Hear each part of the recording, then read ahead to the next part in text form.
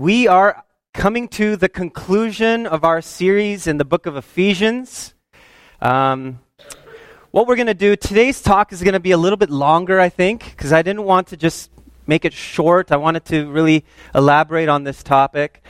In fact, this is a topic that we're going to be talking about. We're going to continue on this topic after Easter. If we have time, we're going to have a time of prayer at the end. But we've been looking through the book of Ephesians, and each Sunday we looked at a particular passage in each of the chapters 1 through 5 so far. We're on the 6th week, so we're going to be looking at a passage in chapter 6. And so far we've been talking about the church. I mean, Ephesians is a letter from Paul to the church. Right? We talked about how, and he was excited at the beginning in chapter 1 about what it means to be church. That God has a plan and a purpose in this world, and he's fulfilling it through the church. Part of that plan is breaking down dividing walls. And God is creating one new man. Both Jew and Gentile are united in Christ Jesus. We talked about that. We talked about unity in the church and what it means to function as one body. But now we come to chapter 6, and we're going to look at the passage from verse 10 to 18. And in this passage, Paul gives the church a reality check. Because, so far it's been like, God is doing something awesome. We have every spiritual blessing in Christ. We are seated with Christ in the heavenly places. All these high and lofty things about the church. Paul's been saying all these great things about who we are. And then we come to chapter 6 and it's like, bam, reality check. He brings us back to earth and he says there's a battle. And this is crucial for the church to know about this battle that we all face. And so let's read Ephesians chapter 6. I'm going to be reading from verse 10 to 18. And this is what it says. Finally, be strong in the Lord and in the strength of his might. Put on the whole armor of God, that you may be able to stand against the schemes of the devil. For we do not wrestle against flesh and blood, but against the rulers, against the authorities, against the cosmic powers over this present darkness, against the spiritual forces of evil in the heavenly places. Therefore, take up the whole armor of God, that you may be able to withstand in the evil day, and having done all, to stand firm.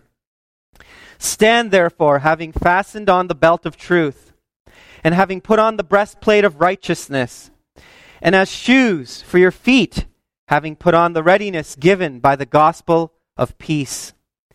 In all circumstances take up the shield of faith, with which you can extinguish all the flaming darts of the evil one, and take the helmet of salvation, and the sword of the Spirit, which is the word of God, praying at all times in the Spirit, with all prayer and supplication.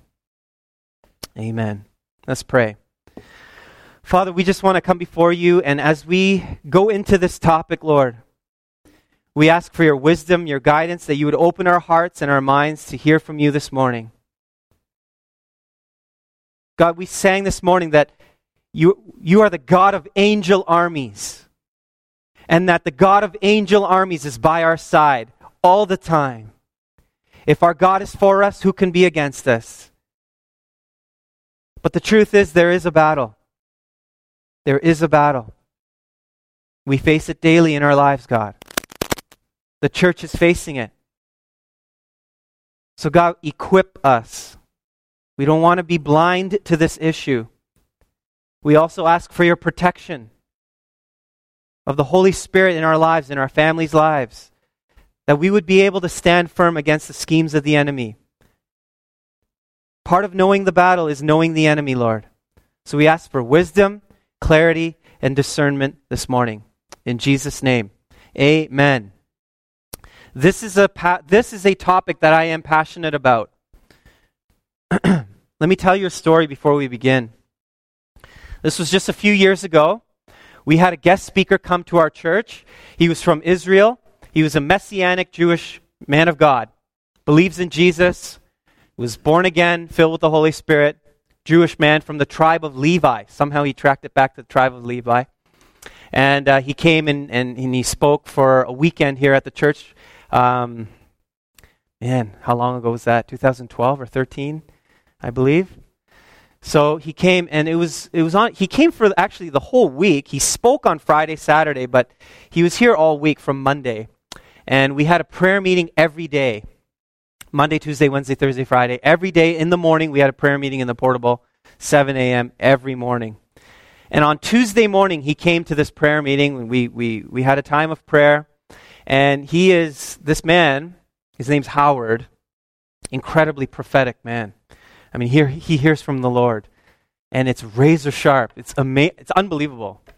After that prayer meeting that morning, he said the most weird thing. The oddest thing I've ever heard. He's like, basically, he put it this way.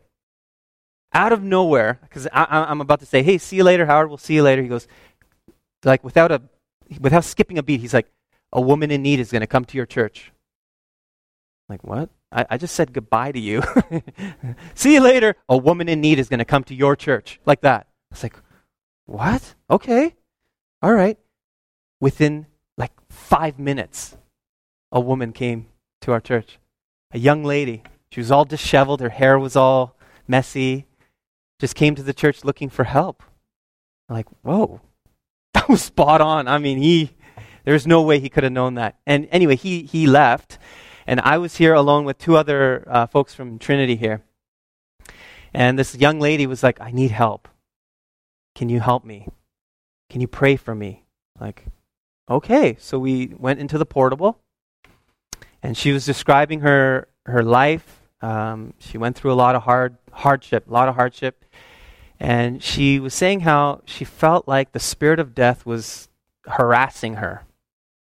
And we're like, wow, okay, this is real. This is getting real. And so myself and 2 other ladies here from the church, we were praying over her. And we were praying against the spirit of death, praying against all these things that happened in her life, leading her to Christ, leading her to offer forgiveness and all this. And God did a mighty work. We were there for over an hour, and it was powerful. After that, I went home, and I felt like I ran a marathon. Not that I ever run marathons and know what that's like, but I felt like I was wiped out, completely wiped out. I had to take a nap. It was that brutal. I was like, wow, what is this? And I slept for a couple hours, and I woke up feeling sick. And so that was on a Tuesday. I woke up feeling sick, like I was getting a cold. Wednesday, I felt the same. Thursday, I felt the same. Just like headachy, and like my body was like feverish, like chills even. Like it was just weird. And so finally on Thursday, I was like to Allie, I'm like, Allie, I need to go to Shoppers Drug Mart or something. We need to get some medication here. Like I'm feeling terrible. And so we actually ended up going to Walmart, actually. We went to Walmart. I remember this because I bought some Tylenol Cold or whatever it was, and I went to the bathroom. And I just felt like I needed to just go in there. I didn't have to go to the bathroom. I just felt like I had to just be there for some reason. I went into one of the stalls and just sat there, and I was like, God, what's going on? Why do I feel so horrible? And all of a sudden, this picture flashed in my mind, just a thought. And it was a thought of me in a sword fight. Okay? So I was in a sword fight with the enemy. And the enemy swung his sword, and the sword just nicked me like that. Just like that. And I was like, whoa. And then all of a sudden, the Lord spoke to me, just inside my heart. He's like, James, this is the ministry I've called you into. You can turn away if you want to. It's up to you. I was like, no, I will never turn away from something you call me to, Lord. I will do whatever you call me to do. Let me tell you something. My headache, my feverish feeling, all of that, gone. In that instant, in the Walmart stall. Gone. I'm like, what? Whoa. Headache's gone. Everything. I feel perfect. I walk back to the car and I'm like, Allie, I feel fine. And she's like, really? I'm like, yeah, I'll take a med just in case, but I feel fine, okay? I mean, it was just, wow. But it was an eye-opening experience for me that spiritual warfare is real. It's real. We have a real enemy. But we have the power to overcome the enemy in Jesus' name. It was an incredible. I always look back to that and realize, wow, this is real. Okay. Now, there was a survey done a number of years ago. It was a Canadian survey by the Gallup surveying people, Gallup poll. And they were surveying Canadians on their belief in divine beings. Okay, and these were the following numbers that they found. It's interesting. 71% of Canadians believe there is a God. That's a pretty high number, you know. I mean, they may not be going to church. In fact, churches are declining in number, but the belief in God is there. And so, you know, there is potential. There really is potential for God to move powerfully in this nation. 56% of Canadians believe there are angels. And get this, only 30% of Canadians believe there is a devil. Now, there was another research group that was done on Christians. The Barna Research Group did a survey on Christians. About 1,800 Christians were surveyed. And they were participating in a survey questioning their beliefs about God, the Holy Spirit, angels, Satan, and demons. And the findings were astonishing, actually. They found that 4 out of 10 Christians, 40%, strongly agreed that Satan is not a living being, but is a symbol of evil. 40% of Christians do not believe in the existence of the devil. An additional 2 out of 10 Christians, 19%, they said they somewhat agree with that perspective. So that's 60%, close to 60% of people in the church, in America, this is in America, they believe that Satan, or the idea of Satan, is just a symbol. And a minority of Christians indicated that they believe Satan is real by disagreeing with that statement, about 26%, and 9% disagreed somewhat. Remaining 8% said they weren't sure. Okay? And so this study shows that there's more people in the American church, and I believe this is similar in Canada as well, who do not believe that the enemy is real. You know? And so they don't understand the spiritual battle we're in, because they don't know that there is an enemy in the church. Now, the surprising thing about the North American worldview, I mean, this is partially why I believe in the church there is this lack of understanding of spiritual things, is because in North America there's a very naturalistic worldview. You know, reality is based on what we can measure, what we can see with our eyes, what we could sense, what we could feel, touch, taste. I mean, that's real, right? That's what's reality. And so the study, it's unfortunate, but I mean, it's part of our worldview. You know, people don't understand the problem of evil and the reason why so much evil exists in the world. They just think, oh, it just exists. But there is such unspeakable evils in this world, church. There's so much horrible things that happen in this world. There are places in this world where child sex trafficking is okay. What? That's horrible. That's evil. There are places in this world where killing people for what they believe is okay and is normal. Stone them. Yeah. It's okay. That's evil. How about the struggles that we all face on the inside of us? Each person, there is a bent towards sin. There's a bent towards evil. We struggle with temptation. Where does that come from? I mean, everything has a beginning and an ending. Everything has a beginning. What God created, everything has a beginning. Well, where did this come from? Where did evil come from? Paul addresses this problem of evil earlier in the book of Ephesians in chapter 2. This is what he says, starting in verse 1. And you, talking about the church, and you were dead in the trespasses and sins in which you once walked, following the course of this world, following, this is key right here, the prince of the power of the air, the spirit that is now at work in the sons of disobedience, among whom we all once lived in the passions of our flesh, carrying out the desires of the body and the mind, and were by nature children of wrath, like the rest of mankind. The course of this world, the spirit that is at work in the sons of disobedience, all of this has an origin. There is a starting point to all of this evil. And the Bible talks about it. The Bible actually has the answers to this. So church, that's why we really need to know God's word. So we can understand the things that we face, so we can understand how we can have victory over the battles that we face in our lives. It's all here. It's in his word.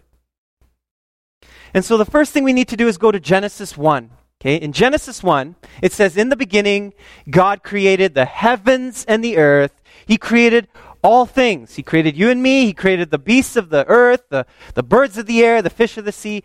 He created everything, and he said that it was good. It was good.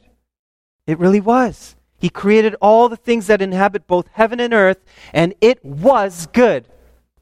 Now, in Nehemiah chapter 9, verse 6, it talks about the creation narrative again, and he puts it a different way.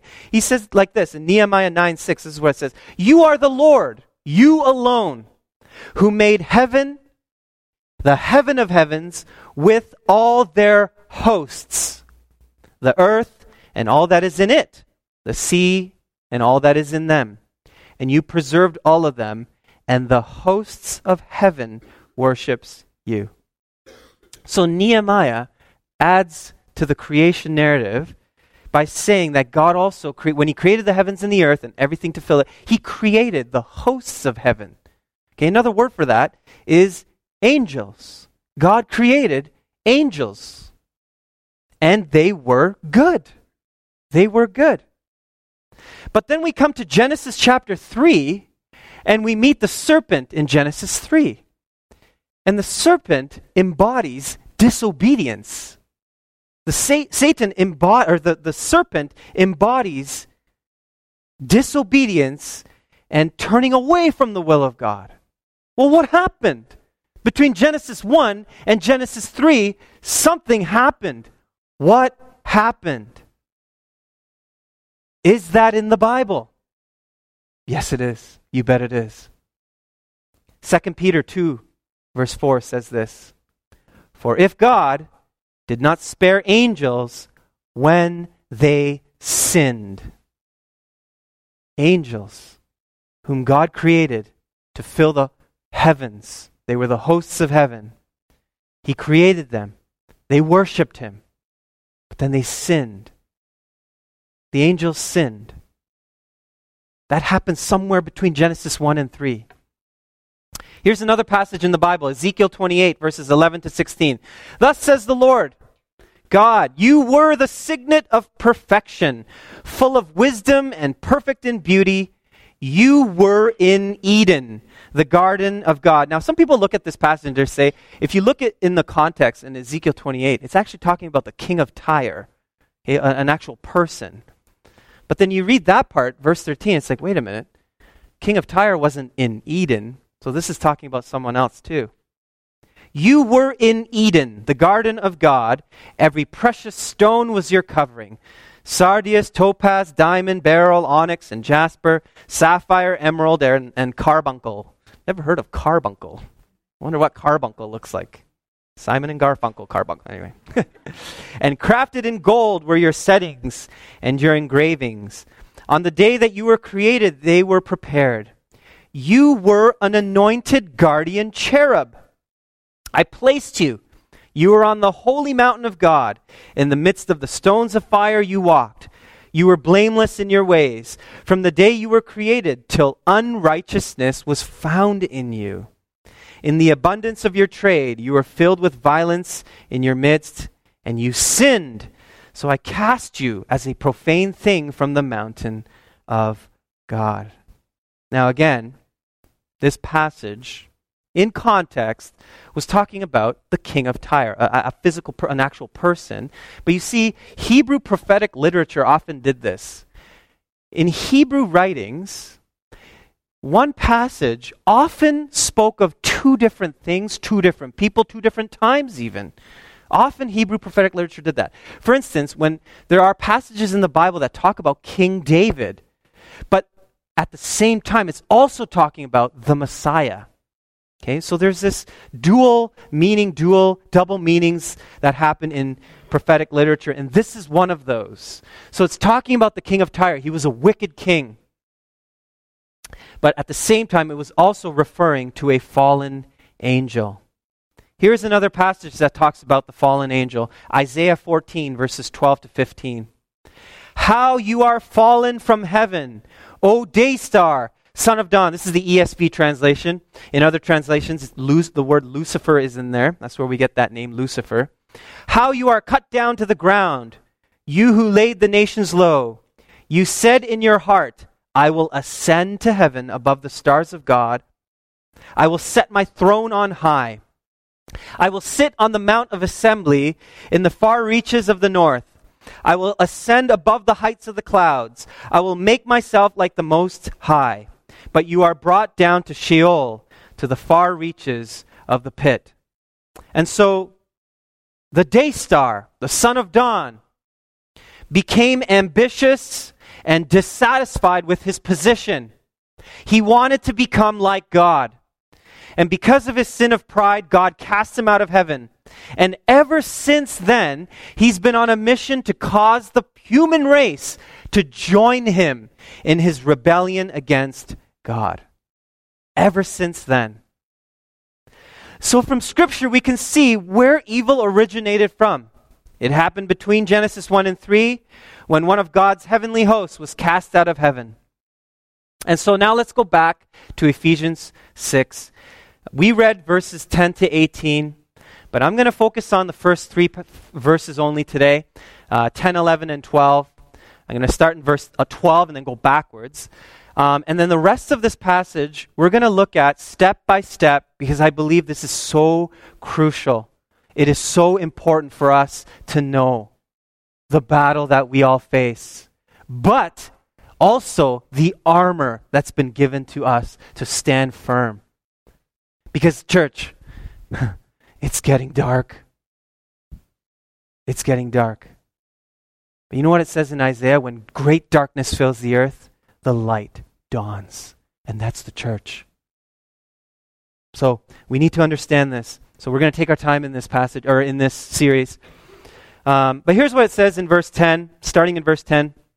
Now finally, be strong in the Lord and in the strength of his might. Put on the whole armor of God, that you may be able to stand against the schemes of the devil. For we do not wrestle against flesh and blood, but against the rulers, against the authorities, against the cosmic powers over this present darkness, against the spiritual forces of evil in the heavenly places. Now, Paul, when he is describing this, it seems that he's talking to a church that doesn't quite get where this spiritual battle is taking place and who it is against. Okay? Who this battle is against. Because notice in verse 12, it says this, that our battle is not against flesh and blood. Paul is reminding the church that our battle is not against who we may think it is. It's not against you and I. It's not against people necessarily. Okay? It's not against one another. And in the second half of verse 12, Paul says who it's against. It's against rulers, authorities, and against the cosmic powers over this present darkness, against the spiritual forces of evil in the heavenly places. This passage has radically transformed the way I view conflict. When I have a conflict with a neighbor, when I have a conflict with just another person, I recognize, you take a step back here and be like, okay, battle's not against flesh and blood. There's a spiritual element to this. We need to fight this in the Spirit through prayer. Okay, there's a different way to go about this. It's radically changing the way I view conflict. Now, Paul is explaining to the church where all this strife and evil is coming from. Again, it doesn't stem from people. It has a spiritual origin, namely spiritual beings. Okay?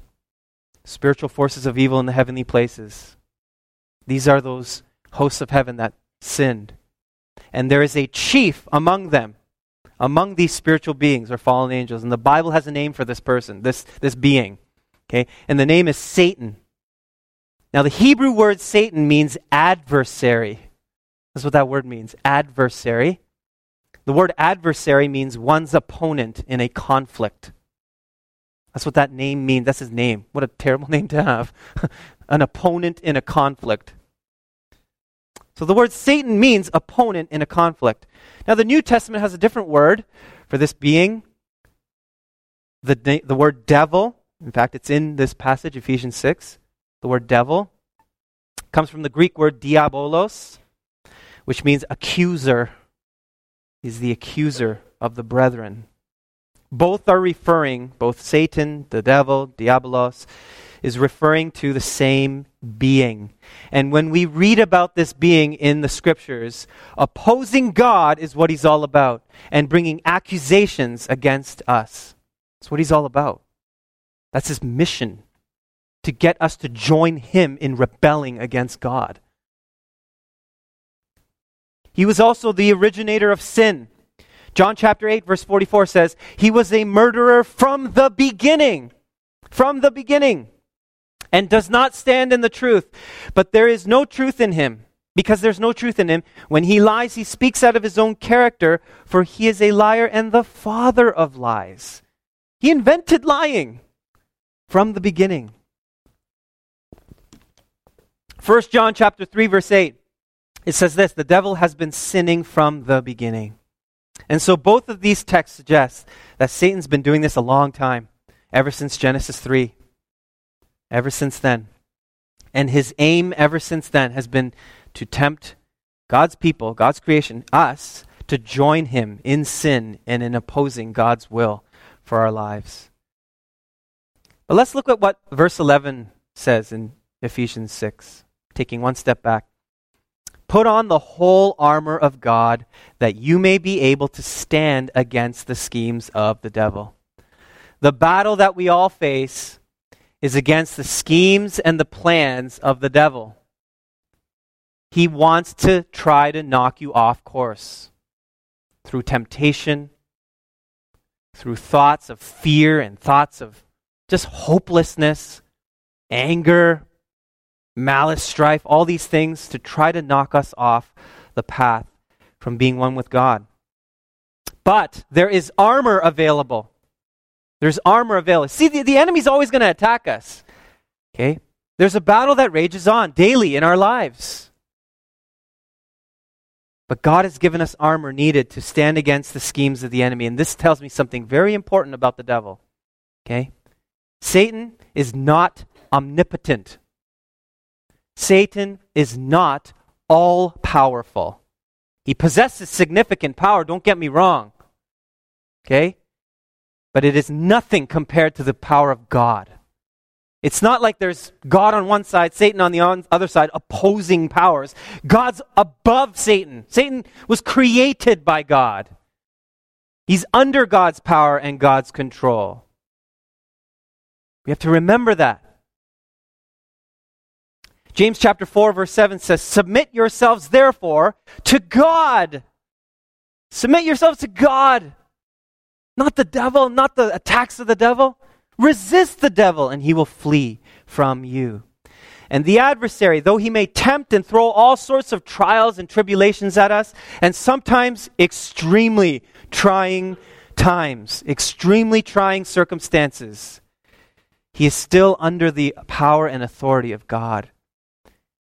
And God, who has all power and authority, gives us his armor so that we can stand firm against the enemy. And this brings me to my final point, Ephesians chapter 6, verse 10, the first verse. Finally, be strong in the Lord and in the strength of his might. So important. That is such an important passage. Be strong in who? The Lord. And in the strength of his might. His might. On our own, we cannot stand against the strength and power of Satan. We need the strength of God. It's like the song we sang this morning, Lord, I need you. I need you. It's true, we do. This reminds me of a story of King Jehoshaphat in 2 Chronicles 20. Powerful, powerful story. I mean, I refer back to this often. King Jehoshaphat was the king of Judah. Many different nations were coming up against him. There was this horde of armies just surrounding King Jehoshaphat, ready to attack, ready to invade. And instead of drawing up a battle plan, he went straight to God. In fact, he called a fast to the nation. And this is what it says in 2 Chronicles 20, verse 12. This is a prayer that King Jehoshaphat prayed to God when he was completely surrounded on all sides. Now, some of us, we may be going through trials. We may face situations where it's like, when's it going to stop? This is going wrong. This is going wrong. This is going wrong. What? I didn't see that coming. What's going on? We feel like we're totally surrounded. Here's a prayer for you. Here's a prayer for me when we feel that way. I had one of those weeks this week, church. Oh, man. I think possibly because I was preaching this sermon this Sunday. I believe that. The devil's like, oh, yeah? Okay. I'm going to make things really uncomfortable for you. Boom, boom, boom, boom, boom. Attacks in my mind. Then all sorts of crazy thoughts of inadequacy. All sorts, maybe you know what I'm talking about, right? Worries and fears and all sorts of stuff. More than normal, more than usual. Feeling completely bogged down. This is the prayer for us. King Jehoshaphat says this, we are powerless against this great horde that is coming against us. We do not know what to do, but our eyes are on you. Powerful. And you know what God does? God completely delivers Judah like it was nothing. No problem. Boom! And he was totally delivered. Although Jehoshaphat was powerless in his own strength, God was with him, and his power was God's power to overcome all the power of the enemy. Apart from God's power, we cannot stand against the enemy. But God did give us power. He did give us power. And so, church, let's not be discouraged by the battles that we face in our lives, by the struggles that we face in our lives daily. Oftentimes that battle is in the mind, the battlefield of the mind. I could do a whole nother sermon. I probably will do another sermon on that one day, about the battle in our minds. Satan attacks us there. But we can stand firm.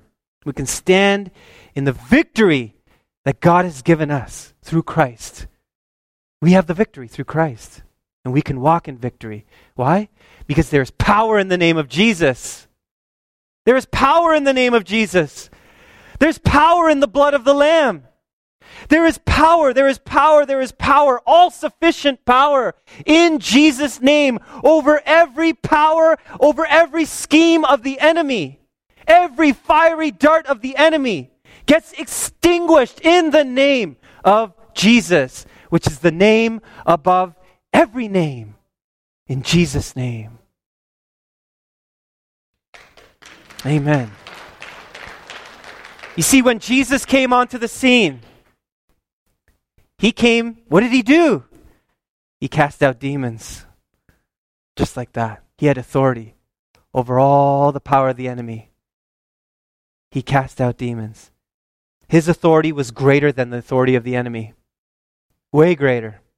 And in Luke chapter 10:19, this is the amazing part. Jesus says this to his disciples. This includes us, church. Luke 10:19. Behold, I have given you, say you and me. You and me. We have been given the authority. I have given you authority to tread on serpents and scorpions and over all the power of the enemy, and nothing shall hurt you. There is power in the name of Jesus.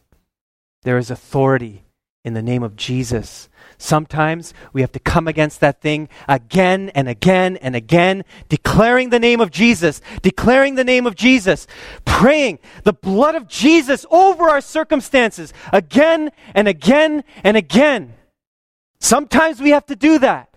But know this, we have been given all authority over all the power of the enemy. The reality check that Paul is giving the church in Ephesians 6 is the reality that we are in a battle. Christians are in a battle. It's like we have a target on our backs, especially those who are walking in the victory of Jesus, wanting to live in the fullness of God. Yeah, the enemy's going to come against us, but we can overcome that power in Jesus' name. So the next time the enemy accuses you, bringing all sorts of accusations in your mind, oh, your past, who do you think you are? You ever get that? Who do you think you are? Come against that enemy in the name of Jesus. Resist the enemy in the name of Jesus. The next time the enemy tries to use fear tactics to get you to make decisions, fear-based decisions, stand firm in the Lord and resist him in the name of Jesus. The next time you are faced with the temptation and the enemy accuses you of weakness in the midst of this temptation, rebuke the enemy in Jesus' name. I come against that thought in the name of Jesus. I rebuke that thought in the name of Jesus. I rebuke this temptation in the name of Jesus. When we resist the devil, what happens? He flees. He flees. Because there is power in the name of Jesus. My God is able to do immeasurably more than we can ask or think. And all authority has been given to Jesus, and that authority has been given to us. That's a powerful, powerful revelation. That's firepower against the enemy. Okay? We've got firepower. Stand firm. Our power is not our own strength, though, church. We've got to remember that. The strength comes from God as we abide in him. The word abide means to continue, to stay with, to remain. Remain in the Lord as we abide in Jesus, as we remain in him. We can come before him for the victory and he will answer. Like King Jehoshaphat, I do not know what to do, but my eyes are on you, God. And all of a sudden, we'll see victory in our lives. We do not have to face our struggles alone. We don't have to face them alone. The battle is not our own. It's with God. He gives us armor. He gives us strength. He gives us might to stand firm against the enemy. God is with us. He's on our side. And if our God is for us, who can be against us? Amen? Amen. God is with us. Let's stand firm, church. Let's pray. Father, we thank you that we do not have to fear. We do not have to shy away. We do not have to cripple under the attacks of the enemy, but we could stand firm. Every time the enemy attacks our identity of who we are in Christ, we can stand firm in you. Stand firm in the finished work of the cross. We can stand firm in the blood of Jesus that washes away all our sin. The accuser has nothing to accuse. In you, we have redemption, the forgiveness of sins, the righteousness that comes from you. We stand in that identity. We come against the enemy in Jesus' name. We thank you, God, that we have the victory. God, I ask for discerning hearts, discerning eyes, discerning minds in this body, that we would be able to discern the work of the enemy in our midst so that we can stand against it, come against it, pray against it, and stand in the victory that you won for us, Jesus. Now, God, I ask that you would protect us from the powers of the enemy, that you would anoint us with your power, that you would arm us with your armor, that you would give us the shield of faith and the sword of the Spirit in this time, so that we can stand against the accuser, so that we could stand against the adversary. We thank you that you've given us all authority. Help us to walk in that, know what it means, and walk in it. We thank you, Lord. In Jesus' name we pray. And all God's people said, Amen. Amen. Amen. God bless you. Have a great week.